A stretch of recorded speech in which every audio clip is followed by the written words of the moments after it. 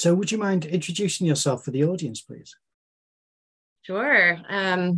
So my name is Erin Spencer. Um, I live here in Rhode Island in the States, and I have been a landscape oil painter for, let's see, it's been about 16 years that I've been painting in oils and painting the landscape. Um, and just love, love, love to paint the landscape. I'm out painting plein air, you know, not every day, but as many days as I can. And yeah, I've been living here in Rhode Island for about 16 years, just working. We've got three kids, my husband and I, and various ages, ranging from 15 to 7. And yeah, just living the busy life of a mom, but trying to fit art in every day. So I would say that I'm working full time as an artist as well, but also full time as a mom. So it's pretty busy, but really enjoyable. And yeah, just kind of plugging away at that. So Wonderful. So, Erin, I've known about your work for many years now, it seems. And I first saw it, I think, on Pinterest, and it oh seems wow. like pre-Instagram days. And I was always drawn to it because it's just absolutely beautiful. And I don't know if you remember that we had a sort of conversation on Instagram years ago, because you Yeah. came over to England, to Lincolnshire, Yes. and painted here. And I think, what caught me about your work in the first place was that it's very European. It, Yeah. Wow. it, it has that, it's in that tradition of, say, Constable, in the sense. Mm. How much of that style of art influenced you? Oh, yeah. I mean, a lot, I would say. I didn't study art in school, so I actually studied like archaeology and history in college, and that was really where my passion was from like my late teens into high school, or I mean into college, where I was really interested in those subjects and things like that. But and so I wasn't necessarily looking at a ton of art in those years in person. I mean, we all get exposed to art in different Yeah. ways in our lives, but um, it was really so I actually in college, at some point during college, I decided to go on a mission for my church, and I ended up in the Netherlands. And so I lived there for 18 months and served, did service there and worked with people in the church there and things like that. And it was a great experience, really, um, I would say like a very life affirming experience, a very um, enlarging experience spiritually for me. But also, I also became kind of more aware of some of those European influences, whether it's art or just the landscape and just the history and the culture and the language. So I learned to speak Dutch when I was there. So I speak Dutch still. I wouldn't say I'm as fluent as I once was, but so I don't know. I became kind of interested in European culture, I guess, more so during that time. And I didn't bring home very many souvenirs from my time there, but I remember a couple of the things that I brought. One was just this print that I had picked up in some secondhand shop in the Netherlands, and it was a landscape painting with a figure in it, but of the ocean. And and I think when I started to look more at art later, when I started to become more interested in painting, that was the art that I was kind of most drawn to, were these landscapes by these old masters, like some of the Dutch old masters, but even like some of the British masters, where there was so much open space, big Yes. skies, the vistas, and that was always really, I guess, peaceful for me to look at. And I love the tonal quality of so many of those pieces. They really draw me in, even from a distance. I feel like seeing art like that in a museum, even from a distance, Yeah. I'm really Yeah. drawn towards it. Yeah.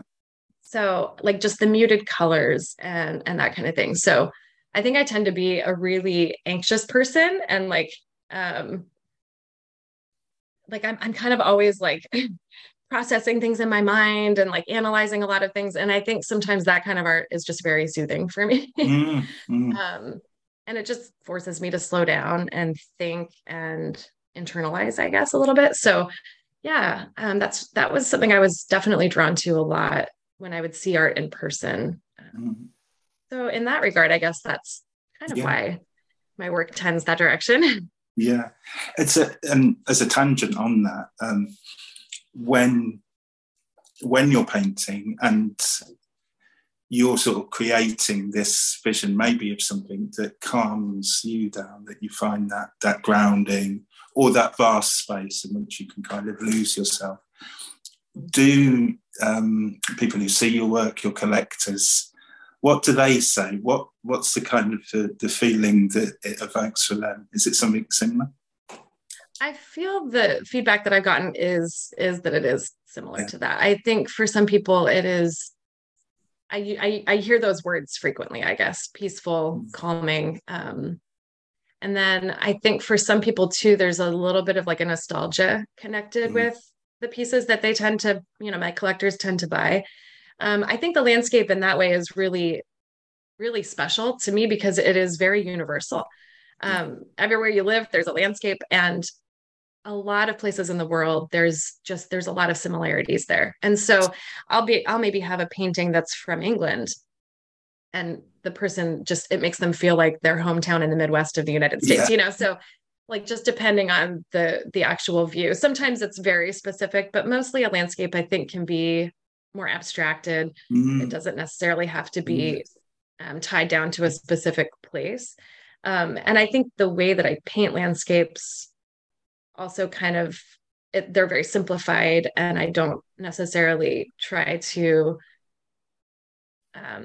depict the exact, location or anything like that, but more just the feeling of a place that I had and things like that. So I do feel like people can have a connection to place, even if it's not necessarily of that specific place. But I also think when I finally tell someone where something is, they'll be like, oh, well, if that's where it is, I want that, so it kind of depends. Like sometimes they'll be like, oh, where's this painting from? And I'll say, I painted that in the Cotswolds. And then they'll say, oh, I was just there. Or I would love to have a memory of that. So I think it can be different things in that way, but I do feel like the landscape is pretty universal. So I like that. I agree with you. It's interesting that I sell mostly to the States, so most of my landscapes sell there. And I try not to. Sometimes I will give them the name of the location, but I like this universal language that there's something about the sky, the sea, the clouds that really does speak to us on this sort of universal level. And I find it fascinating. And I think as well with your work, because it is so poetic as well, that you're not filling in the details, you're not describing, but you're creating this poem, so people can romanticize more and see in it what they want to see. Yeah, I love that. There's a painting that I did, I think in England, and just like it was kind of near a stone circle. I don't remember where we were. It was in the Cotswolds, and it wasn't Stonehenge, but it was somewhere, another stone circle. It was more tucked away somewhere, but it was, anyway, the painting that I did, just like, I think the title that I gave it was something along the lines of, sky over an ancient land. And I just think that is something that is really exciting to me about being in the landscape, something I've thought about a lot. I think when I feel most excited about my work is not necessarily when I'm just depicting something and translating it, but when I feel a connection to it. And I think that happens for me when I paint plein air a little bit sometimes, where I can feel a little bit more connected to it in that way. I'm responding to it. It's a part of an experience, and that experience that I'm having. I don't know. I just think we're all so connected to the land, whether we necessarily feel that or not. But I think if we give ourselves that opportunity, I think we can feel that we've been here before. Like our ancestors have been here before, like when I came out to England for that trip that you had mentioned before, when I went to Lincolnshire, it was with my parents, and it was a trip to do a family history tour. Basically, we have most of our family, my dad's side of the family, a lot of them came from that area. And he had a lot of research that he had. So it was a really neat experience to go through and look at these different churches and villages where they had lived. And and to feel this connection to the land that they had known, just a couple generations ago. Back in the late 1800s is when many of them came over to America. And so I don't know, like I have a great grandfather whose name was Fenton, and he was named that because of the fens. He was named that because his parents had come from the fens, of that part of England, and with the fields and everything. And when we went there to visit, it was just this neat experience. I never knew him. He passed away before I was born, but my dad knew him. And so my dad, being on this land and looking at my parents and taking pictures of them, I'm like, these look like just two British people to me. Like when I look back at the photos of them, I'm like, oh, they're just a couple of British people just hanging, but they're not, but it's just kind of fun to see that thread, I guess, kind of come through and realize this is the land that my ancestors are from and lived on. And it was a really enriching experience to paint there. And to paint it as well, that I often feel this. So, I'm surrounded by these huge clouds, and a lot of the scenes that I see around here are exactly what someone would have seen 200 years ago. And it's this incredible feeling. And I think especially through painting and your series from when you painted there, your ancestors would have seen almost a similar scene. And because you're sort of putting it down to its poetic essence, it's kind of much closer to that. If you were putting modern cars in and stuff, it wouldn't be. But because you have that poetic visual language of doing it, it really is a way of connecting and bringing the past into the now, and vice versa. Yeah. And I see so many artists that I really admire that are painting, plein air, and they are doing what they see. There are the cars, the people, and I love those pieces too. I mean, sometimes I look at work like that and I think, oh, I wonder if I could paint that way. It's just so it's exciting and it's vibrant and spontaneous and things.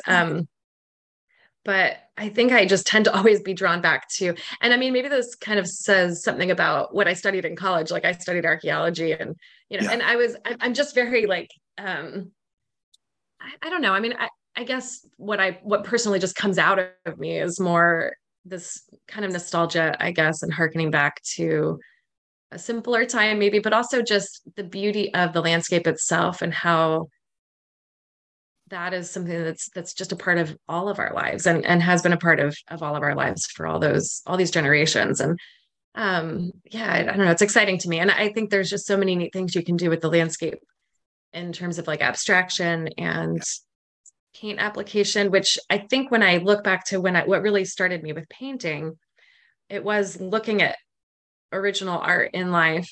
It was actually a friend of mine that had studied art in school, but ended up teaching, and then wanted to transition to doing her art full time. So she decided to do an open house in her home and just show her work and try to jumpstart a career, And so I went to that open house and I walked through and I saw all of her art, and I'm looking at it probably just more in sincerely than I'd ever really looked at art in a museum or a gallery before, for whatever reason. I think just because I had that connection with her. And I'm looking more closely at it. And I had a visceral reaction to the paint, like just the paint on the surface of these panels and canvases. And I was mesmerized by it. And I just thought, wow, I want to do that. Like, I really want to do that. It was a tangible, visceral reaction for me that I wanted to like get my hands on some paint, immediately. And I remember walking out of her open house and I turned to my husband and I said, that's what I'm going to do. That's what I want to do. Wow. And the next day I went out and bought, cheap paint, cheap canvases. I had no idea what I was doing, and got a couple books from the library probably or something. And I just started painting actually photographs from my time in the Netherlands. And most of my pictures from that time were landscapes. They were just the beautiful scenery, beaches and the grassy dunes and the polder land, just all the flat land, and the big skies. So I started painting all of that.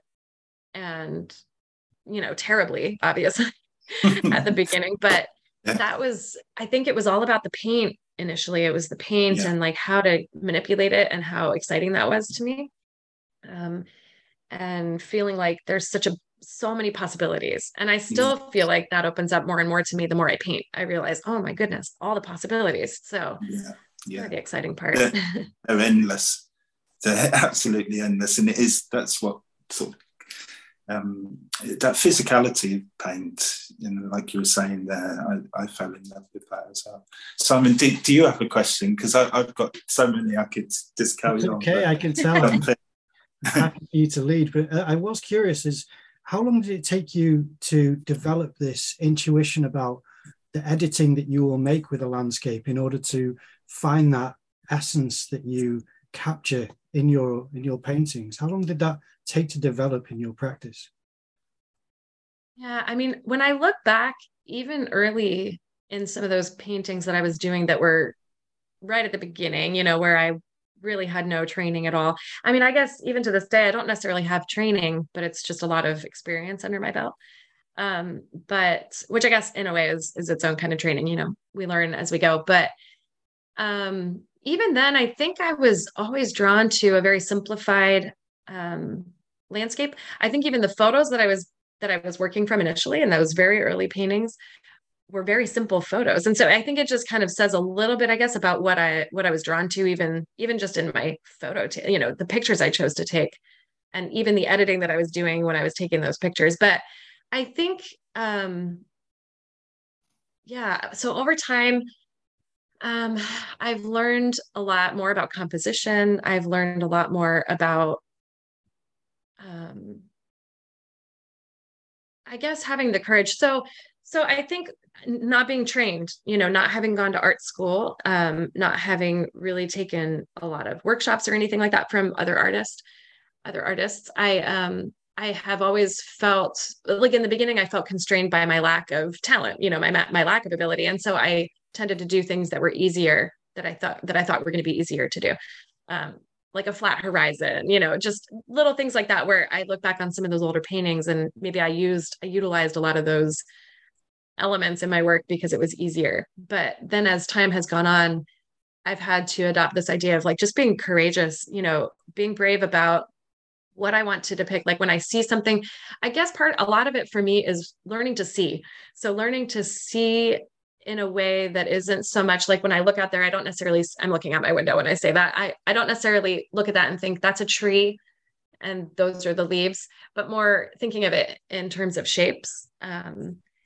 So, I mean, you can't name the shape because there's no name for that shape, but just what is that shape and how would I depict that in a painting? And so I think for me, composition comes down to those shapes that I'm putting on that two-dimensional surface, taking from the three-dimensional world, putting it in a two-dimensional space and thinking about how those shapes interact with each other, how they create harmony with one another, or even how you can disrupt that harmony with a little bit of dissonance to create interest, breaking up some of those shapes in different ways. Value is a big part of it. When I teach workshops, I think I start with the idea of observation and learning to see, but we can't spend all of our time just observing. If we're not implementing what we think we're seeing, then we're not really going to continue to see differently and see better. So I think for me, it kind of is a cyclical process where I have to spend time observing, and then I have to spend time trying to implement what I've observed. Yes. Yeah. And then that helps me to see even better the next time I go and look, because I'm able to see how those shapes interact and how they play together. And then I can go back out into the landscape and maybe I see more shapes, more nuanced shapes than I saw before. And I'm able to put that in the next time when I go back into my painting. And so I think it's a process of a lot of looking. And when I work on a painting, I often teach this as well, that I'm not trying to replicate what I'm seeing necessarily. I'm not trying to replicate the view right before me, but I'm trying to take what I'm seeing, and when the painting itself has to stand on its own, it's not going to be viewed in that space, in front of this landscape. So whoever's looking at that painting, it has to stand on its own. And so I think, at least for me in the beginning, you feel kind of responsible to put everything in there. You're like, oh, I need to put what I'm seeing in exactly how I see it. But I think having that freedom to, I guess, find those simple shapes and put them together how you feel like they should go together in the painting, and creating a composition that can stand on its own, I guess. So. And do you find over time your confidence with doing that, it grows, where you're less worried about perfection, and much more happy to sometimes let things be just through a brush mark or something like that? Because when we first start painting, and I often see this when I'm teaching as well, people are wanting to put in every single detail, and a big part of it is sort of trying to help them with that idea of abstraction and letting certain things go for the greater picture. Do you find yourself being more confident and more sort of fluent, in a sense, when you're painting? Yeah, I think there's a level of that confidence, or, maybe also because after observing for so long and looking and, trying to implement that in paintings, I don't know if I would call it like intuition, like to what feel like it's hard for me. So sometimes when I'm teaching, people want, I think some students, and this is just different for everyone. I think every artist is going to be different. I think some artists want kind of that academic side of compositional theory, like they kind of want to know that this painting fits into a composition that works, or like a structure, a compositional structure that kind of like has worked for many artists or something like that. Like Edgar Payne has a book all about composition, painting out the landscape, and so I'll reference that sometimes, because I know that there's some students that they learn that way. Like they want to kind of know about these different rules, and I just have never really thought about it that much in that way. I think for me, I've always just, and you can probably see this if you look back at old work of mine, you can see like, oh, she was trying to figure this out, but I don't know. I think a lot of it is like, if I'm honest, I guess I would say like, well, this just feels good. This just feels right to me in this painting. And so I do also like to, and I think initially when I first started painting, I would, and this still happens to me, where you get to, you're not able to paint what you really want to paint. You're not able to do what you really want to do.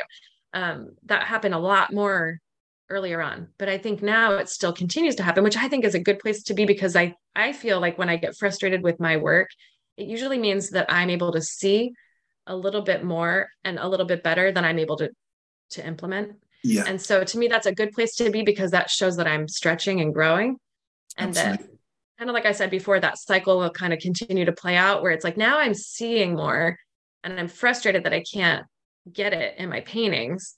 And so I'll keep working at that, to keep trying to get that to show through in my work.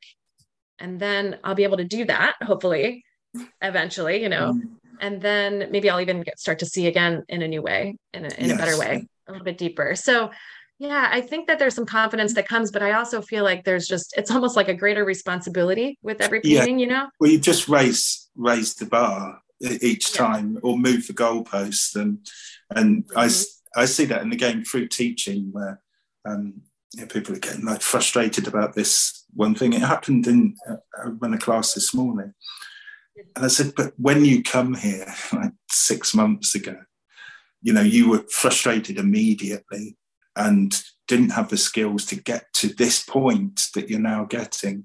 Now you're getting frustrated about something so almost irrelevant to the whole thing, but each time they've just got that little bit higher.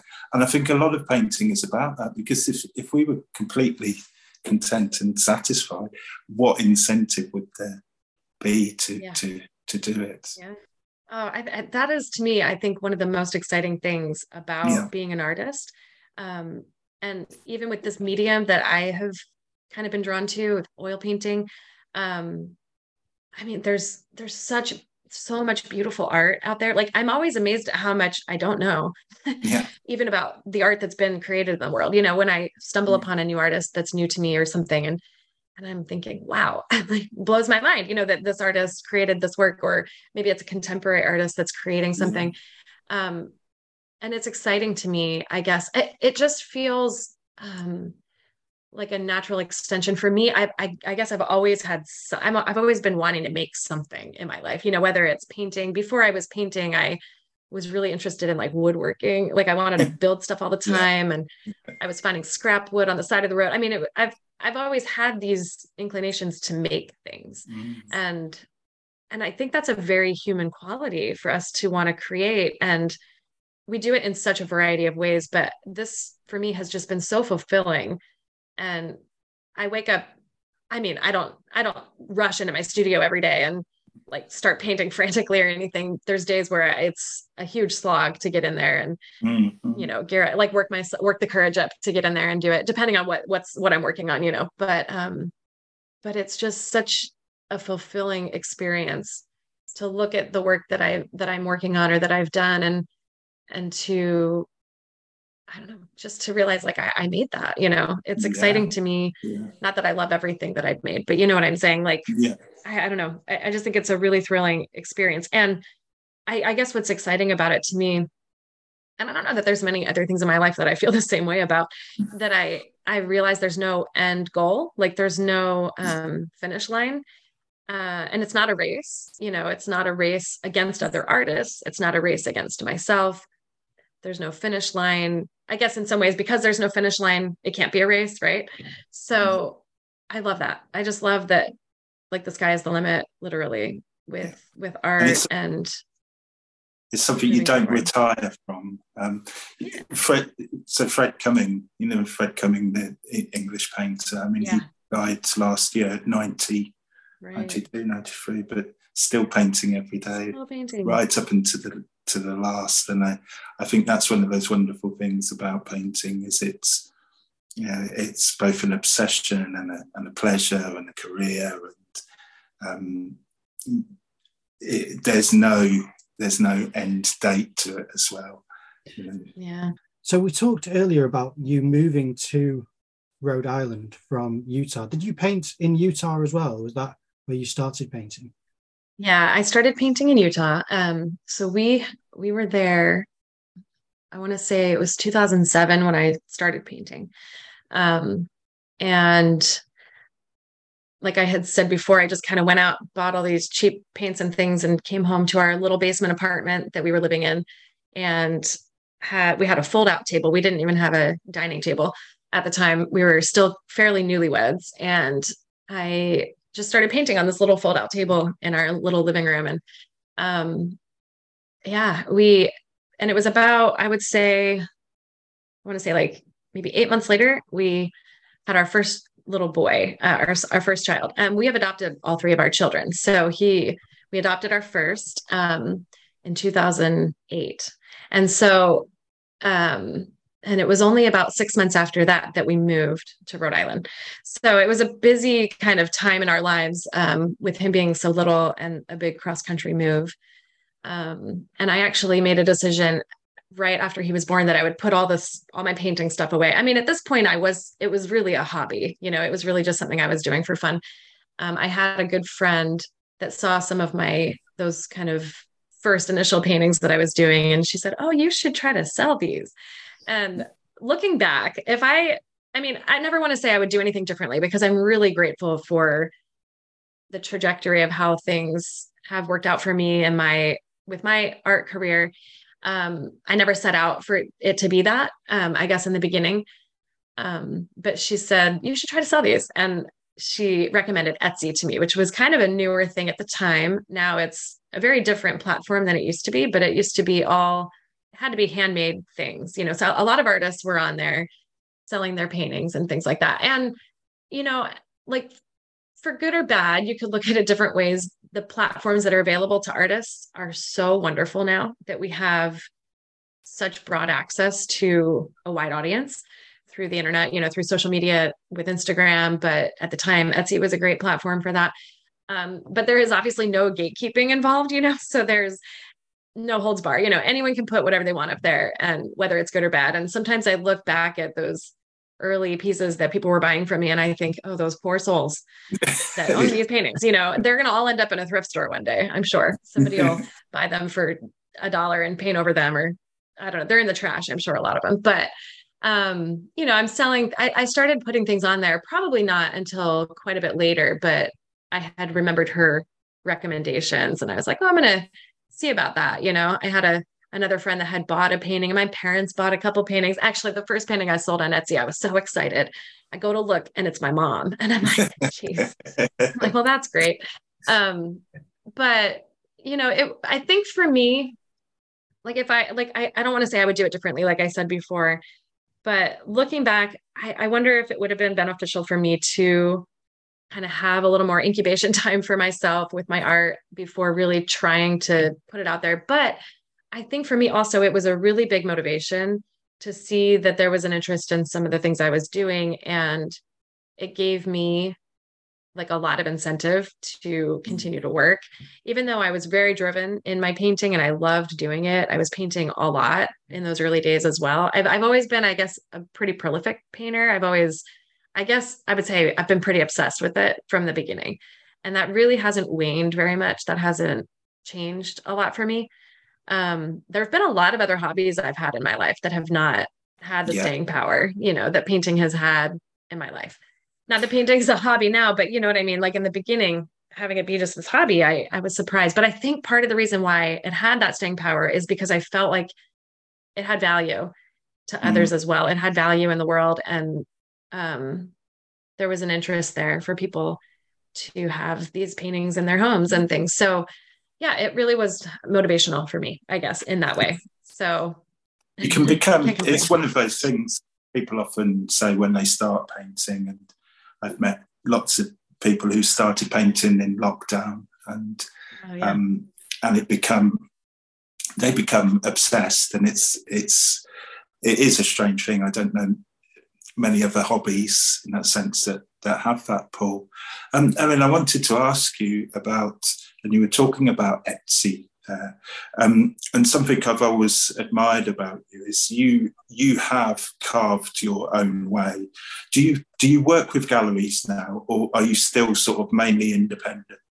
Tell us a bit about that. Yeah, it's a good question, and I feel like I'm a little bit at a transitional point for myself right now. Yeah, I have worked with galleries in the past. So I've had a few kind of more long-term gallery relationships. That I guess when I say that, I mean, I've worked with galleries in the past where I've given them work and they've, you know, hung it in their galleries, and it's been there for a longer period of time. But I've also done a lot of things with galleries where I've done shows that they'll have and things like that, but it's not necessarily a long-term relationship. I have always felt I've always tried, I guess, to put my work out there in a variety of different ways. So I've kind of from the beginning had a little bit of that online presence. And I think that was really beneficial for me because I think a lot of other artists have the opposite trajectory where they kind of get involved in their local art scene first. And then they branch out. And then they kind of think, how can I branch out? You know, how can I find a wider audience? And for me, for whatever reason, it was almost the opposite, where I had kind of this online audience, people that were finding my work via Etsy, my website. I had a blog back in the blogging days. And I had people that were I was connecting with through those avenues, but they obviously were not local to me. You know, these people were even some of them overseas, a lot of people just around the country here. And that was exciting to me. And it also just felt like that's what all the artists were doing. But I came to find out that wasn't necessarily true. And I thought, I need to like tap into what's going on around me here. Because I was shipping paintings, you know, and that has still stayed the main source, I guess, of my income as an artist is not through local avenues necessarily. So, but I started doing, you know, I did like a couple years in a row, or a few years in a row, I did like street festivals. So I had a tent, I had the whole outdoor setup thing. You know, this was in the early days with my art. That is such a hustle. It is so much work. And I admire artists that continue to have that to be like a major part of their business structure, their business model, because that's a lot of work. hauling your paintings back and forth, but I loved that I took all those opportunities because it gave me connections to people that I wouldn't have otherwise found. And that also connected me to the first galleries that I worked with, because some of those gallery directors and managers would be going around to some of those kinds of shows, and they would meet you and things like that. And I was always trying to put my work into juried shows, to see if I was, just to kind of have that peer review a little bit of your work, to feel, I guess that's always been important to me, to have, to not just put my work out into the world and be like, I love it, so I don't care what other people think of it. I mean, I guess it would be dishonest for me to say that I don't care what other people think about my work. I feel like it's a huge honor to feel that I have not just the approval, but like the admiration of my peers, my artistic peers. That is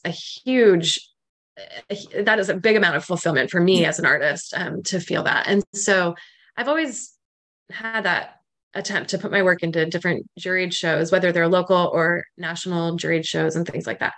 And I've had various, levels of success with that over the years. Sometimes you get a painting in a show and most times you don't, but those were good experiences for me. And then to go to those show openings. So I've had those kinds of relationships with galleries over the years. The long-term relationships that I've had, I mean, I don't want to speak negatively about anyone in particular, but they haven't always felt extremely beneficial, on the one hand. And I don't know if that's because I had kind of built up an audience and a collector base of my own. And so I felt that, I guess for me at this stage, I would love to find opportunities to have my work in a gallery or anywhere, where it's going to gain a wider audience than maybe what I feel like I could garnish on my own,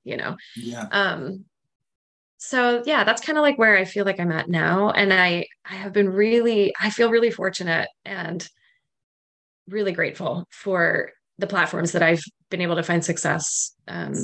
Mostly Instagram has been a really big game changer for my business model, I guess. I mean, it kind of accidentally happened that way. I got on Instagram, I want to say like 2016, something like that.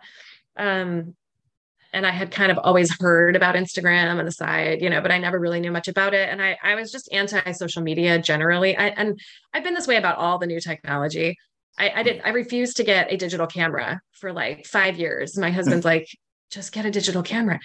Finally, I get a digital camera. And then I would just badmouth the thing. Cause I'm like, now I have so many pictures that I never print out, and that's stayed true. And then it's like every little technology has been the same. And I was totally boycotting all the social media, but I had another friend that had gotten on Instagram, and was just talking about how great it was for visual artists. And I thought, I wonder if that's a good place for me to try to post about some of my work. Cause I'd done Pinterest a little bit and things like that.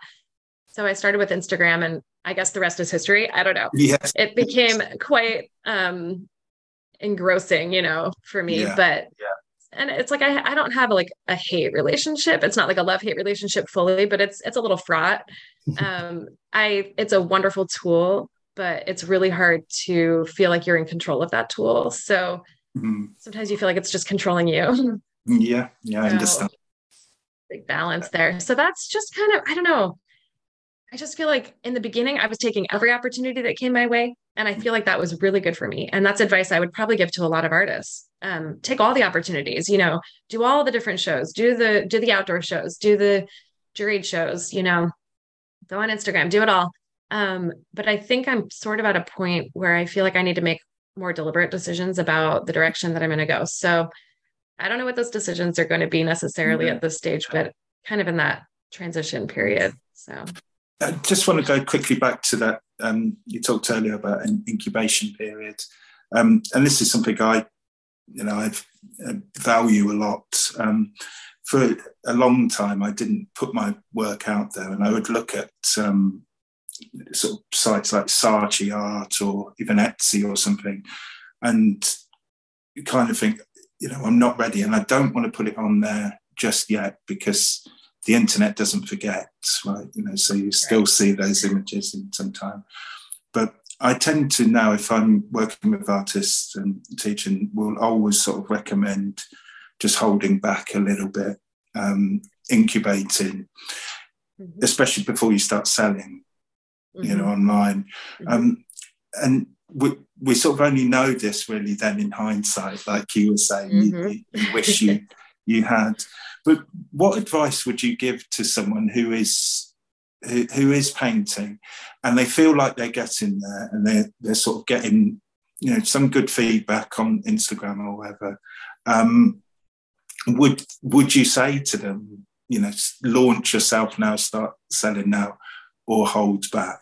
And let's disregard any financial stuff that they say, well, I need to, right. Something like that. Right.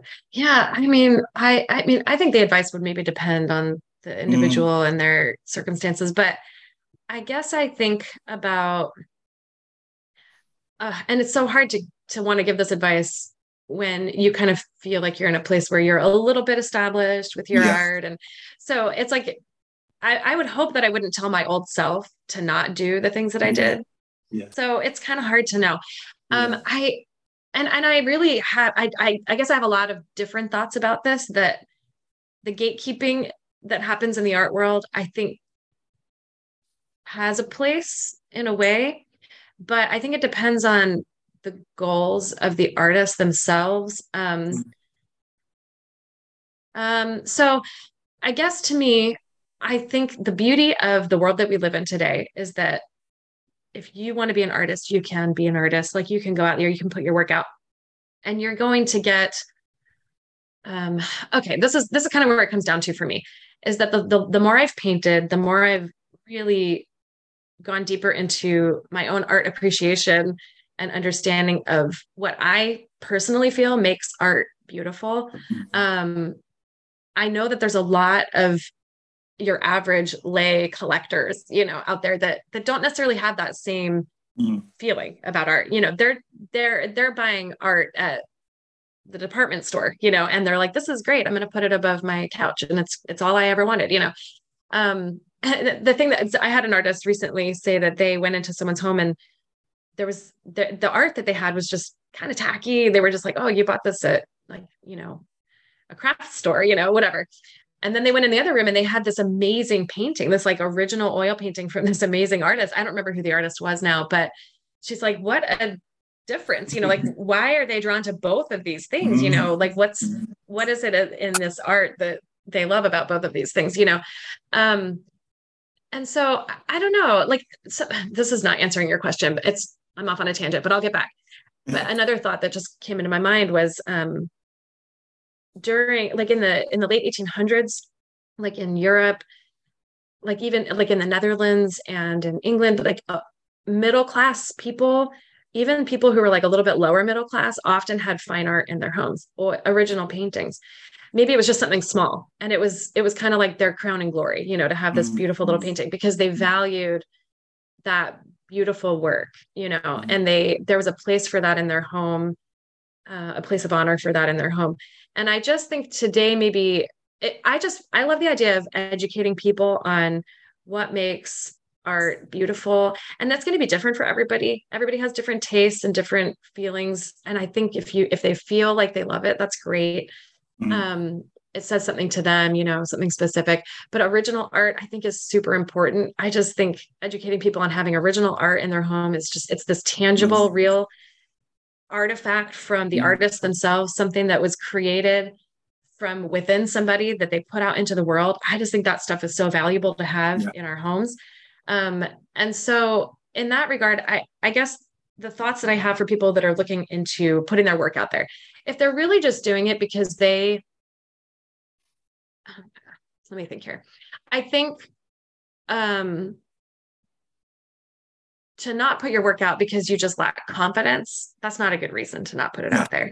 If you feel like you're still learning and you don't want to put it out yet, I think that's okay too. And I think people need to be a little discerning about that. I think it's really hard to be discerning about that, though. So I guess my thoughts are to just recognize, just to recognize that success doesn't come overnight. No. Maybe it does for some people, but most of us, that is not true. And so if they really want to succeed in sharing their work with the world, they have to really be in it for the long haul. And I'm kind of glad that I didn't really know that at the time because I didn't feel hindered at all to put my work out into the world. There was no social media when I started sharing my work. I mean, not really, not in the way that there is now. I had nothing to compare it to other than art that I might see in a museum. I wasn't seeing art in my Instagram feed 24 hours a day, back in that time. And so I was really just being influenced by the little snippets of art that I was gleaning on my very own from the internet. And just artists that were more local to me that I kind of knew about. And I was aspiring to kind of the aesthetic that I liked about their work. I was kind of aspiring to some of those similar things, but I wasn't comparing myself continually with other people or even their success because I had no idea what their success was. Now it's so much more visible. Like Absolutely. If I release a series of paintings, I know that people will go on and look and see how many have I sold. I've done it. We've all kind of done that. We're like, oh man, they're having a lot of success. Or they'll see like, they usually do, but they've only sold one painting. Moving on. So it's just, I just think it's a different world. And so I don't know what I would do in this day and age, because like I said, when I was putting my work out there, it didn't have that same feeling of like, I don't know how it would be different for me if I was putting my work out now today. I guess maybe that's the hesitation I have because I don't know the difference. I don't know how that might be different now. Instagram changes everything. Instagram changed everything. Yeah, it has. Yeah. I did want to ask actually about how, because the social media has this way of influencing how you present your work online, because it's a square format. So that's a consideration of how do I capture someone's attention when everyone is scrolling so quickly and everything just disappears so fast. Has that factored into how you consider presenting your work and how you consider presenting yourself as an artist? Has that changed? Because Pinterest was the same, wasn't it? It was still square tiles, really. Where I think it was Pinterest different format. I can't remember. Maybe I don't remember either. I haven't put on Pinterest in a long time, but I think, I actually have an app on my phone that allows me to take my images and put them into a square format, but I can still fit the whole image that I want to put on there. That's brilliant. Into that square. So I use that sometimes too, in order to show like the whole piece what is that I want to. It's the app you said? Yeah, just because people might need to know that. Yeah, the app that I use is called No Crop. No Crop. I think it has other uses, but that's what I use it for. Fantastic. And so it'll basically take. There's other, like Canva is another one that I think you can use. Anyway, there's probably a bunch, but but it's a tool that I use sometimes for that kind of thing. But even still, it is, but everything still is in these little squares, that you see. And so, I don't know that I'm even that good at it. Somehow I've got a significant base of followers on Instagram. Now I don't know how many of them see my work with how Instagram's algorithms are, but so something is going well. I don't know exactly what it is. I think maybe it's the consistency. I post almost every day. And I think it helps that I am a pretty prolific painter. So I do have a lot of work to show, and sometimes I'll show older things, I try to put something on every day, but, so I think it has helped me and it has hindered me. So I think the ways that it's helped me is it gives me a little bit of like that kick in the pants to like make work. I feel like I do want to have something to show. And I have generally, since I've always been an artist as a mother, and I've always had a studio in my home. Actually our homes that we've lived in, I've had a studio, but in our apartment that we lived in when we first moved here, I didn't have a studio. I just had a little corner, but I've always made it work, but I've always had to work quickly. I've always kind of had that mentality of I do everything kind of fast. I talk kind of fast. Maybe that's noticeable, but I'm just that way, I guess. But I've always had to paint in small pockets of time. So I've tended to work a little bit on a smaller scale. I do paint larger pieces, but that's not the majority of what I do. Um, and so in that way, like I've always kind of worked that way. So it's kind of conducive to Instagram because I have a lot of pieces to share. But I think one way that it has held me back is the exact same thing, that you feel this need to share everything you're doing. And this need to have something to show every day. And so I've actually taken a couple of steps away from Instagram in the past where like earlier in this year, I took it off my phone and didn't post anything for a whole month. And I loved it. Like I loved it. Actually, I had this whole big plan that has now flown out the window of kind of just changing a few things about my art practice. I was in the studio so much more. I was doing master studies every day. I was doing, a figurative work because I've always been interested in doing figurative work. And obviously that's not showing up anywhere on my Instagram. I've done a few like portrait type things for friends, and I draw my children and I paint my kids sometimes. And I've posted that a handful of times, but that's not the majority of what I do. Right. So I was so excited about this. I was like, oh, this is gonna be my new practice. I'm going to do this every day and just work, work, work. And kind of think of my studio more as a sacred space that's like an incubation space, like I had said before, to really and have something that I do every day that I never plan to show anybody. Yes.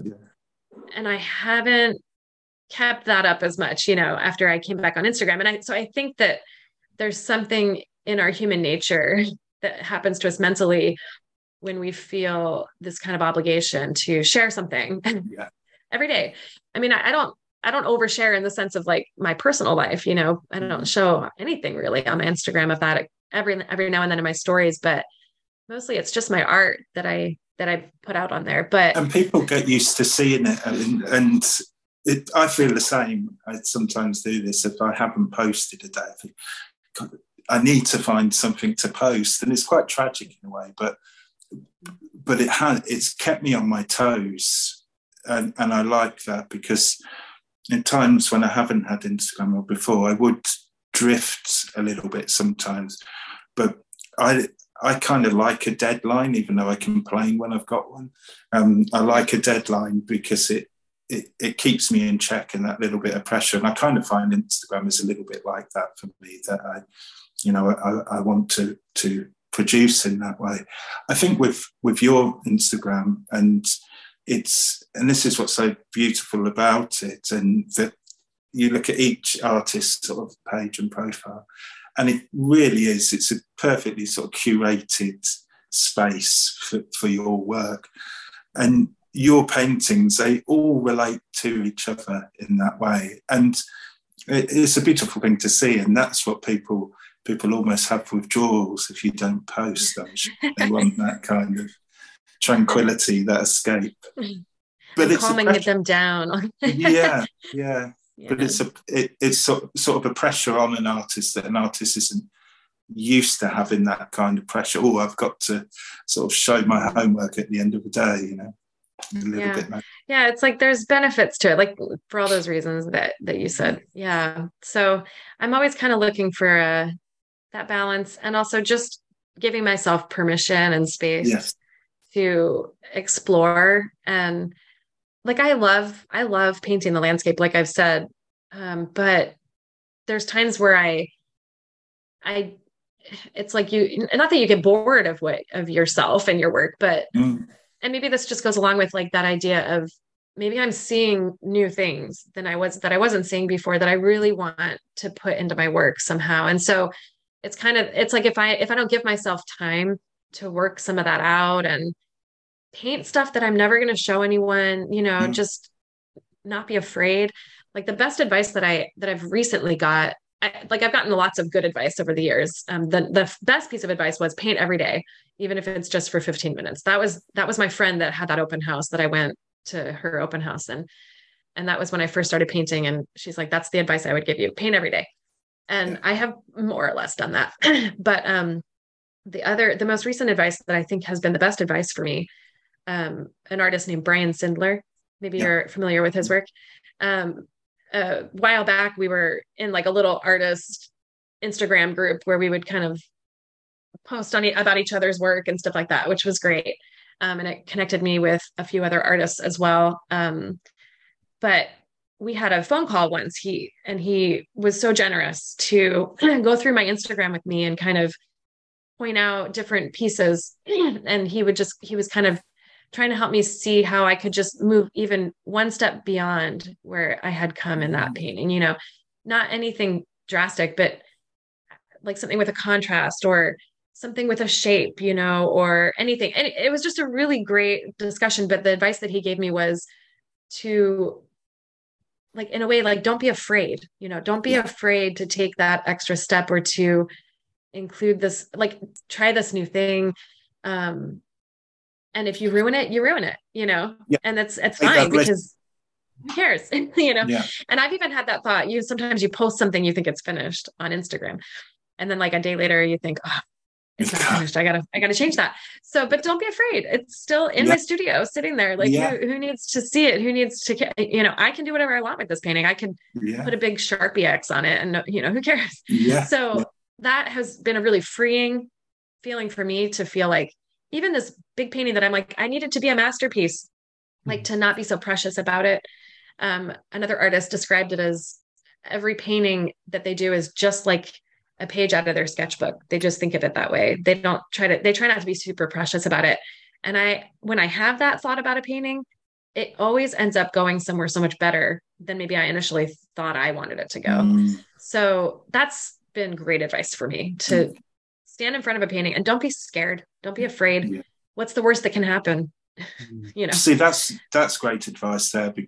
And I always, if I have to do a commission, I always struggle with them because I overthink it.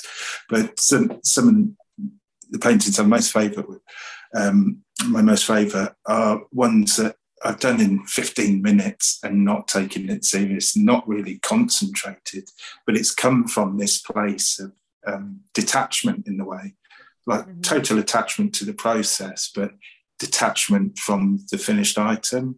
And they always seem so fresh, but ones that I overthink.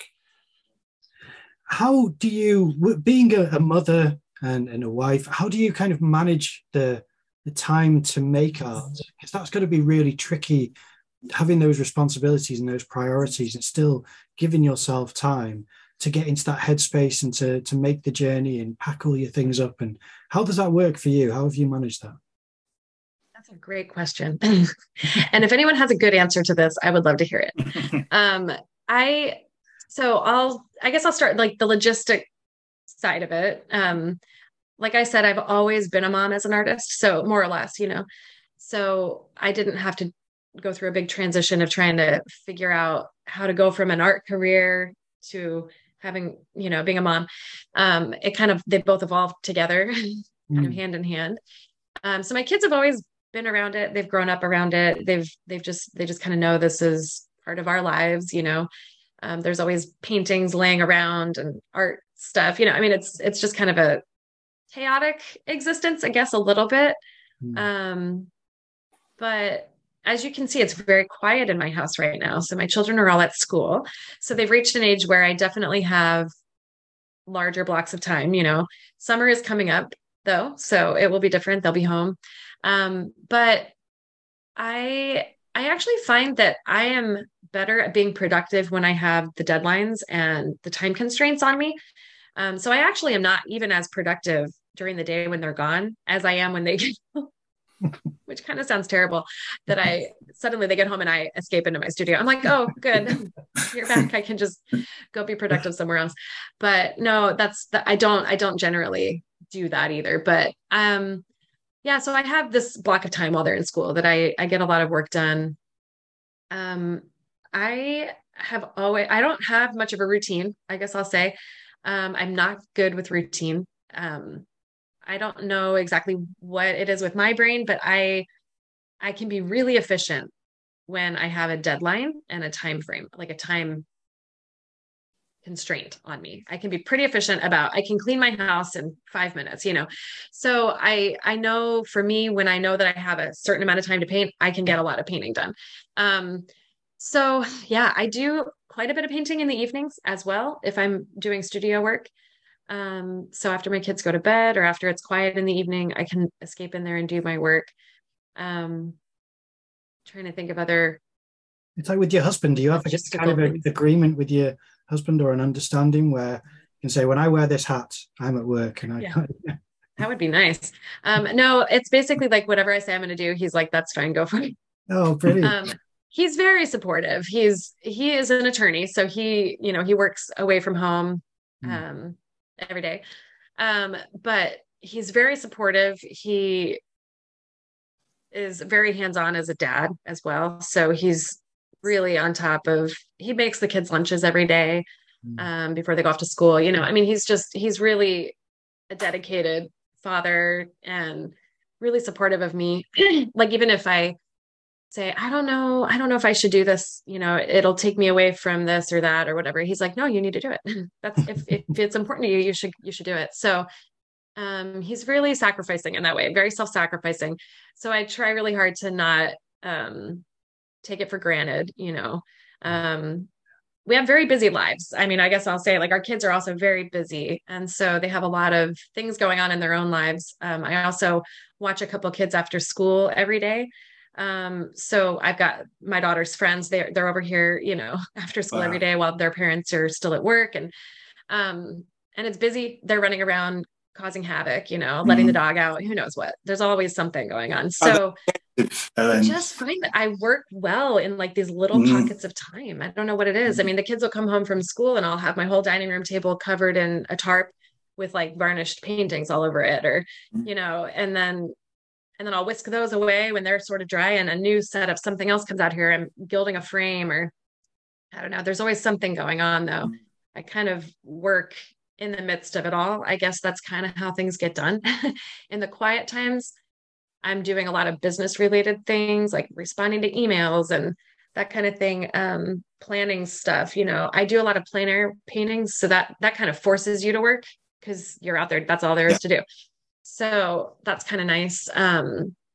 But yeah, in terms of just like, somehow it just gets done. I don't know. I think it's just these little pockets of time. I just scoot around and do it. And a lot of things fall by the wayside. I've used the term benign neglect before when I talk about my parenting style. We try really hard to like be very involved in our kids' lives and be very like I just feel like we have a really open relationships with each other. So we talk about a lot of things. We eat dinner together every night as a family. So that's really important to us. So we're talking with our kids all the time, and I don't know. It just all kind of somehow gets done. I don't know how it does. I really don't know. When I talk about it like this, it sounds crazy. Yeah. Are any of your kids creative? Are any of them sort of inspired by Mum to kind of go down that path or want to help out in the studio? Yeah, well, my older son wants to help out if I pay him. So that's what's interesting to him. And he's more like a math brain, very analytical brain. He's talented at drawing. He just doesn't love to do it as much. But my second son loves to draw. He's very good. He draws more than I ever did as a kid, and he's actually really talented. And he's always like, I need to figure out how to draw hands. So he'll sit there and work on hands for forever. He's very creative too. So he's into D&D, like Dungeons and Dragons. So he's very creative, always creating characters and drawing them and making storylines and stuff. My daughter is also very artistic. She loves anything to do with her hands, anything crafting, anything painting, So yeah, it'll be interesting to see what they jump for in their lives. Yeah, I'd be okay if they didn't become artists, but it'd be kind of cool too if any of them want to do that. My daughter will paint beside me. If I go paint on my porch outside with my easel or something, she'll come out with her table and her canvas. She'll just like go steal stuff out of my studio and just come out with her paints and start painting things. And she's all humming and singing. And anyway, it's fun. So yeah, we have a lot of art related things going on in our house. I have this whole cabinet full of just art supplies that my kids have always had full access to, and they've always just gotten out whatever they want to do. I'll come in the kitchen and she's got like a tarp on the table with like her own paint stuff all over it without even, I'm like, this is fine. But sometimes there's no tarp on the table and that's when I get mad, but so yeah, there's like, I was going to say though, like the thing that I think is the hardest for me is the mental part of it. So I do feel like I require a long time in terms of like the creative process and like getting into something, like getting really into a painting. That takes me a long time. So even though I'm able to like go and paint really quickly at times, like if I'm working on a commission, for instance, or I don't know, so it's like I require almost like an hour of sitting and staring at the wall in my studio before my brain is really able to like produce what I want it to, or I don't know. There are times where I know for myself, I need to take that time to just sit and like work out in my sketchbook a plan for like a show that I'm going to do. Or so I do find that even though I can work quickly on things, if I'm coming back to something like without having gone through like the whole process of being able to like work out problems or things like that, I always seem to come back into it right at the beginning of the problem again. So I'm like, oh, okay, it's this again. I got to like mentally try to work out this problem. So those things can be hard. And I don't know if that's just as a mom or if it's just the way I am, I get easily distracted. So anyway, come back to something, but then I realize I'm just back at square one again anyway. So. And there is that artistic thing as well. I was explaining this yesterday that often I'll do a brush stroke and then I'll go and stare out the window for 5 minutes and I'll go and pace around, go back and do something. It's not a linear thing where you kind of start the painting and then just follow it all the way through.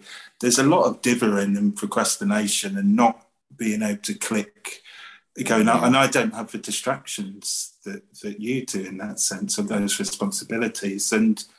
But I completely understand it. And sort of working as an artist, maybe people think that you just turn up the studio, mix your paint and you start painting and then that's all you're doing all day. But there's a lot of sort of time that's not happening. It's there's so much preparation that goes into, I mean, even for me, like I prepare a lot of my own surfaces and I cut them myself, so I'm in my garage first and then I'm in my studio gessoing and then I'm who knows, like all the steps. And then finally you get to the point where you're painting something, but then it's like, what am I painting? So then you got to go. For me, I sketch a ton. And so that has actually been really helpful for me over the years because I tend to paint, if I'm not painting plein air and I'm painting in my studio, I don't paint from photographs really very much at all. I mean, sometimes I'll use it as a inspiration or jumping off point. But I don't use it, like I don't print out the picture and have it beside me or anything, but I will paint often from my sketches. So I do a lot of value sketches in my sketchbook that I kind of bring with me everywhere I go. And they're just real quick jots, real sketches, real sketchy sketches. And I'll paint from those. And I'll sometimes have notes in there about color or the time of day, that kind of thing. But often it's just a sketch with nothing. And I just use that as a point of reference to create a painting from. So for me, that's actually been really helpful because when I get into the studio, finally able to work on something, I kind of have this like store of ideas already in my mind of what I want to be doing. And it has actually helped me as well to work kind of more in a series and think of what I'm doing as part of like a full collection of work. I didn't used to do that. It's probably been really since COVID that I started working that way more in a series. And I think the reason for that is because I had all of my paintings from England actually that I had done on that one trip. And my plan for those pieces was to show them at a gallery out in Utah. They had a big show ready, like we were going to do it in May of the COVID year, but it was obviously before we knew that COVID was coming. And so that was all set up and it was going to be a big event and a big opening and all of that, like a solo show. And then COVID hit and they said, well, let's postpone a year and hopefully things will be better by then. And I just didn't want to wait that long. I felt like I have all these paintings done, like pretty much done and ready to go, framed even, I was ready to go and I just didn't want to sit on them that long. I get kind of tired of my work if it sits around that long. So I'm like, in a year, I won't even want to show these to anybody, that's not true with those paintings. Somehow I look back at those and I love them still. So, but I decided to do my own show. And so I just did it as an open house. It was still during COVID, but it was finally when the lockdown was over and people could get out. So I just had a very limited number of people that like in the schedule to come through our home and see all the pieces, all the paintings. And then I did an online component, and I just realized that it worked for me in that point, at that moment. Yeah. And I think those couple years of COVID, for whatever reason, were really successful for me as an artist. And I don't know if it was true for other artists, but I was like, man, people are just buying art. Yeah. It was for me as well. I mean, I really, I kind of launched in a way in 2019, and then 2020, obviously COVID. And, you know, just for so many, even my teaching as well, because so much was on Zoom, and I'd never been on Zoom before. I was always, oh God, how am I going to do this? But it sounds weird, but COVID's in many ways helped get me where I am now. Where should people? That's interesting. Go ahead. Well, I'm sorry to say this, because we're so late on time now. Yes. Where should people go to see your work? Do you have a website? Do you know, where's the places you'd like us to send people to? So my website is just erinspencerart.com. And I'm on Instagram, Erin Spencer Art. And I definitely am active on Instagram, and that's a good place to find information, up-to-date information on what I'm up to. But I also have a newsletter through my website. You can sign up for that. That's basically where you'd find me. So all the links in the description. I mean, we could talk for another 5 hours. I'd love for you to be on the podcast again if you'd be able to find the time. It'd be lovely to talk to you again. Yeah. That'd be wonderful. It was great. I'm so glad I got to actually talk to you in person, and Richard to kind of meet you in person here. Absolutely. Wonderful. Yeah. Thank you. It's lovely to meet you. And next time, if I ever get out to England again, I need to come and paint with you. Yeah, good. All right. Nice to talk to you. Lovely. Yeah, thank you.